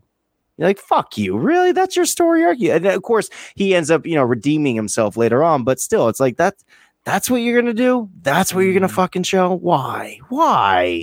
The positives of this film, though, yes, is that it's not Disney, or it's not a like you said, it's a brand new franchise, and they're being brave. Yes. And also what they're doing is taking aspects of legendary movies from the past. They're like, what are we going to have? We're going to have a reoccurring queen that's going to keep busting through. So I got an itchy nose. And we're going to have a dysfunctional family, a guy with a bit of combat experience who's going to go and save the day. And time travel. We want time travel. It does imagine. I just imagine that I've just sat around a big long table and go, right, what do we need for a classic, guys? And they've gone, dysfunctional family, time travel, a reoccurring queen and future and sci-fi, and the funny comedian, the one comedy act. That's what we need. And they've literally just thrown that into a film. But I think it worked okay. I think I would give it. I always go in grades. I would give it probably a C. I see. I think it was it was a good film, but nothing special. There we go. I'll even top you on that. I'll give it a C+ because I want them to take more chances. I as much as we love franchises, like we love Loki, we love WandaVision, we love Star Wars, we love all these things. It was cool to see something new. And then by that, I'm saying seeing something new, which they stole heavily from many of the different things. But it was cool to see a new world, I guess. So that was very Starship very Troopers. I liked got a vibe about as well. I got a very Starship. Yeah, Troopers very Starship Troopers. Especially when they cornered the Queen. Yes. Did you like how they did at a football game though? I thought you'd like that. I just need a Bane to start blowing shit up. I blew up all the bridges, and you're like, "What the fuck? Did we do this already?" Right, okay. Very quickly before we go. By the way, Smoke Stop got back to me. I haven't released it yet. It's a 6-minute little clip of our little conversation about the Smoke Stop, and I sent it to him. It's quite rude because I was like, first of all, I complained about the paper that they put under my brisket, and I was kind of like, don't fucking put paper under my fucking brisket, blah blah blah. Oh shit. Yeah. And I sent it to them. I was like, this is what we did. Do you mind if I release it? Because I was like, the meat was so good, maybe come in my pants. It was a bit rude. So I sent it to them, and they were like, yeah, please do that. And they gave me an idea. And I thought, okay, we went to Hickory's yesterday, and I thought, let's see if Hickory's tops Smoke Stop. Okay, we make it like a thing of this. Tom Grade's Americanizations in Boston. Okay, so we went to Hickory's, one of my favorite places to eat. There's me and Kaz. This was yesterday. Hey, I know those people. Look at that. So here's pictures of what the place looks like. So this place is huge and got a massive budget. So that it does look a lot nicer. Open kitchen there. Look, the bar looks nice. Right off the bat, I'm gonna tell you right now, that's very Americanized. Like if I walked in that place, I would not be shocked to see that almost anywhere in America. That's very America. They do put a lot of effort into the decor. And only an American decor, and they have obviously it's another bit of the bar. They have the movie house. They have a cinema in there. What? They have a cinema inside, so you can tell the kids to fuck off for like 10 minutes while the food's coming in. Really? Like what do you mean? Like the actual movie? It's a proper little cinema. There's like literally cinema chairs. I didn't go in there at the time, but they got cinema chairs. When I went to Super Bowl, the friends that I saw that were there, they fucked up their table. They gave them a smaller table than what they wanted, and they were like, the cinema's free. So they got to sit and watch Super Bowl in a huge little cinema thing. It was quite cool. I'll take pictures of it next time I'm in. Do you get to bring your food in there? I don't believe so, but during Super Bowl, bullshit. The drinks. Bullshit. Sorry, they've already lost me. If you got to bring your food in there, I'd be like, dope as fuck. Okay, so I like the decor. The most British thing that I've seen so far is the fact they used Old English to write the Hickories. That was the thing. Back up. Yeah. Back up. Oh, sorry. Where? Back up. Right there. Old Hickory Barbecue. Hickory that's not American at all. They would never do that. It would be like written in crayon or something. Fucking, that's how we are, man. We don't do it like that. The corrugated metal. I like the corrugated metal. That's very America right there. I'll give them that like all day long. The booths are very diner-esque. I can appreciate that. There's a cow. The paper towels. The other side. The paper towels on the other side. Dude, that is so American. Like if you go to most barbecue joints in America, that is exactly what they're gonna have. Oh, cool. Okay. There was a woman sat right in front of the cow skull thing, like the Rock logo, that I really wanted to take a picture of, but I didn't want to walk up to some random lady and be like, thank you, and walk off. Oi, cunt, move. Yeah. What's that? So we've got the open char grill pit there. It looks amazing. So the flame sticks out of it. So during the night, it looks amazing. That's a really nice table to sit at. And they have the popcorn. Nice. This one's a bit blurry. They have the popcorn machine in the corner there. They give you a popcorn complimentary as you come in. Got Hickory's. Oh, all right. That's a very American thing too. Like if I go into most hardware stores in America, Ace Hardware being the most famous one, my wife used to drag me in there all the time because her and her dad used to get free popcorn all the time. He'd go and get things to fix up the house, and she'd get free popcorn. So she loves that type of thing. That's exactly what they would do. They give you something like that because it's very cheap, it's very effective, and it's good. Everyone loves popcorn. Yeah, and this is the food. Okay, so this is a brisket. Right. There's 2 slices of brisket, so a bit of fat there on there as well, if you like that. Pickles I love that. on a bed of onions. There's coleslaw there in the corner, and a big, again, metal bowl of a salad. And what's with you fucks in the metal bowls? Like that is just that's the second. That place, is not. Yeah. Okay. So that is the second place, and I've been to a lot of barbecue joints, and I don't see that. That's not something I say. The pickle on the bed of onions, not so much. That brisket's perfect. That brisket's exactly how you get your brisket. And that coleslaw looks, I wish you could show me a little more of that coleslaw. I don't see any carrots in it. That's the only thing I'm not seeing. It's very much a white. I don't have any more. I was like, okay, one nice picture of the food will be all right. Obviously, it's like, okay, so with the food, they're almost trying too hard. Like that, and let me back that up by saying I love the way that brisket looks. I would eat the fuck out of that brisket, but like the little pail of barbecue sauce, not needed. They would just come in a little plastic cup. We're not that, but I understand what they're going for is because you guys aren't Americans. They're really trying to like emphasize, like, look how dirty these fucks are. They put their fucking barbecue sauce in pails, those bastards. There's another picture of the food. I'm going to grab now very quickly. Okay, I love the food here. It's amazing. Was the coleslaw vinegar sauce or cream sauce based? I have no idea. Can't tell you. Was it a mayonnaise? Yeah. I don't know. Okay. I just ate it. I was just kind of like, yeah, this is coleslaw. I enjoy coleslaw. Give me coleslaw. Give me more. I had 2 actually because Cass doesn't like coleslaw. Okay, so. Hickories, if you're listening, what you need to do is you need to pay for a plane ticket for me to get out there, and I'll come grade your restaurant for you.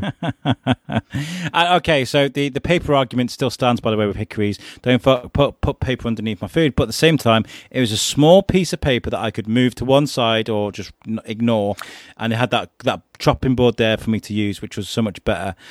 So yes, they do. That's very upper crust barbecue joint because most places just give you a plastic tray. They're far easier to clean. Like, do you know how hard it is to clean those wooden boards, dude, and clean them properly without getting any bacteria or like other bullshit in there? They're so hard, dude.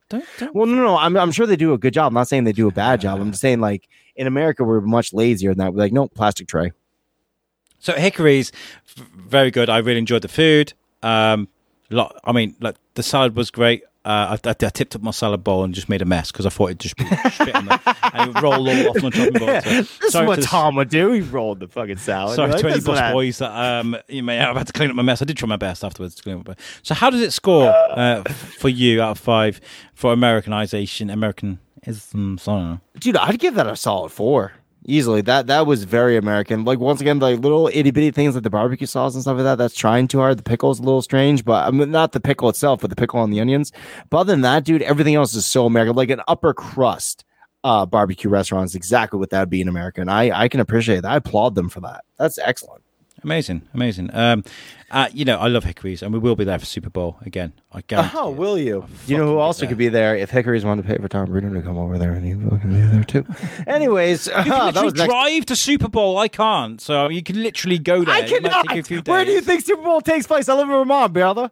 I don't live anywhere near where they're fucking New Mexico. You can still drive. It might take you a few days, but like you can still get there. I can't go to New Mexico. It's too close to Garrett. He'd kill me. Right, okay, let's get ready to get the fuck out of here. Like, guys, this has been I can't believe we just spoke to Carole Baskin. Please like and share this. If you're on YouTube, make sure you hit that subscribe button. If you don't, I'm going to come around your house and make sure you do. We can be polite about it or we can't. I mean, it's up to you. Subscribe. It's true. Okay. We're gonna have to do that Jay and Silent Bob thing. We just show up. Are you Cockknocker69? Fucking, did you not hit that subscribe bell? How many people want to kick some ass? Let's tell people about the other shows we've got, Tom. Oh, shit. Thank you for mentioning such things. We have this amazing show. This is What's the Difference podcast with me, Tom Bruno, and Alex Whiteley right across the table from me. It is an amazing podcast where we bring on crazy guests. Not crazy, but crazy, amazing guests like Carol Baskins or, George McFly, number 2, number 3, or Niall McCann. We bring everybody on. We don't give a fuck. We talk to everybody from all walks of life. And if we learn anything from our last conversation, you can't just because something's sensationalized does not mean it's true. And we got to the bottom of that, like journalists. There's also You Suck Chronicles with Jamie Westwood and Tom Stevens. They just really had Noel McKeel. He is the bear in the big blue house. Very, very interesting interview. A couple of best friends that have been best friends for the longest time. In fact, if you saw a picture of Tom that he posted not too long ago, Jamie was passed out near his toilet. Excellent shot. And they bring on guests and they just talk to anyone from all walks of life as well. That's what we're all about in this fucking network. We want to get to the bottom of things. Speaking again, the bottom of things, if you want to get to the bottom of a batch of crazy, check out Wednesday Night Live every single Wednesday night at 4 p.m. Eastern Standard Time or 9 p.m. fucking UK time. Yeah, I finally learned the times, which is a bunch of you suckers get together and we talk to our familiars and we just kind of bullshit about whatever the fuck we want to. And we have a good time like we're down at the pub, like we're a bunch of friends. And I hope you're enjoying our newest show on the network, Yelling at Clouds, with the amazing Eric Pfluger and Alex Whiteley. Eric Pfluger is an amazing artist. You might recognize him from such things as Hollywood Babylon or anything Smodco. And if you do recognize that, it's probably because you're friends of ours as well. And guess what? He has a podcast now. He is one of the smartest gentlemen that we've ever heard. And I've yet to hear the latest episode, but I'm telling you right now, if it's anything like, Eric himself, I bet you it's fucking phenomenal. So definitely check that out. And all these wonderful shows can be found on our website, which is yousucknetwork.com. Hey guys, if you like any of the shows that we have a house for it all. We have a home. We keep it all in the same basket. It's yousucknetwork.com. It is an amazing website. You should definitely go out there, tell your friends about it, tell your grandmother, tell everybody about it, because guess what? We need some help. And guess what? This website was built for us by the good people over at weborchard.com. Hey guys, if you like our website, if you think it's cool, if you think it's smooth, if you think it's badass, guess what? We didn't build it. Fucking Web Orchard did for us. The good people like Pete White.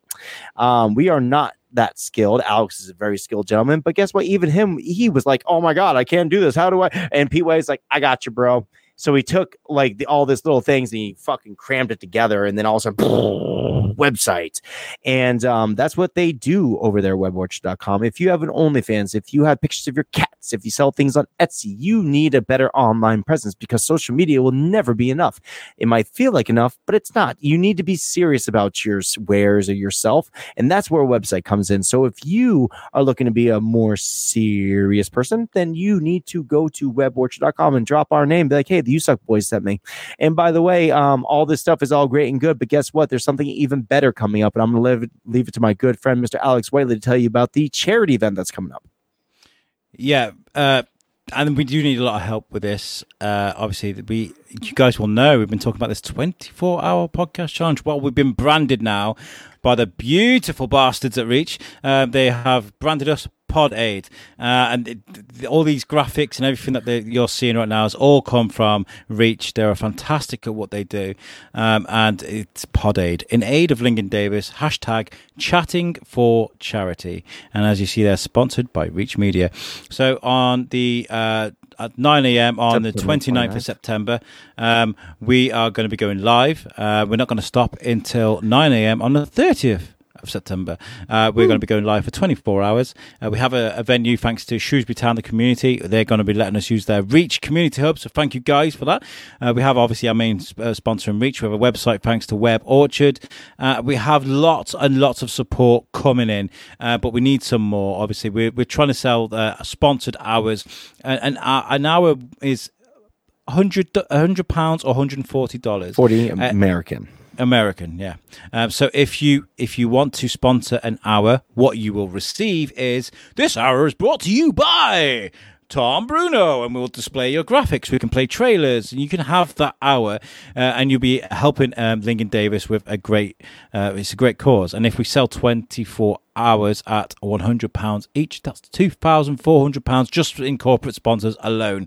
Never mind the text to donate service we got. Never mind the OnlyFans. And he said then that's not right. That's not quite right, is it? And the Just Giving page. So we look to be doing really well, and we're also looking for local artists. It doesn't have to be local, but if you've got something to donate through September, from the 1st right through to the event, Lincoln Davis are going to do a month-long auction. So we're looking for artists, celebrities. If you've got something that people will want and you can put into the auction, please get in contact with us, and you can get in contact with us at the website, which is yousucknetwork.com. There's a contact us thing there, or go to our email, which is yousuckglobal@gmail.com. This thing is going to be huge. It's going to be amazing. So please, right, we've rambled for ages and ages. I'm exhausted. Let's get the fuck out of here. Carol Baskin, thank you so much for coming on our show. It was really nice speaking to you, and I hope we've helped you guys, because I did see some negative they're kind of like, I don't know what to do about this. I hope we've changed your mind, and I hope you actually enjoyed the interview, because I feel like we did all right. Well done, Tom. Yeah. Hey, well done to you, dude. Once again, we were really like, what the fuck do we do about this? And we're like, we didn't even think it was going to happen. So, hey, yay. Let's go blow each other afterwards. Yes, absolutely. Right, you guys have been absolutely fantastic. Thank you for listening. This has been What's the Difference podcast. I'm Alex Whiteley. And I am Tom Bruno. Let's get the fuck out of here. When it comes to culture either side of the Atlantic, no one does it better. Ladies and gentlemen, I give you Suck's What's the Difference podcast with Alex Whiteley and Tom Bruno.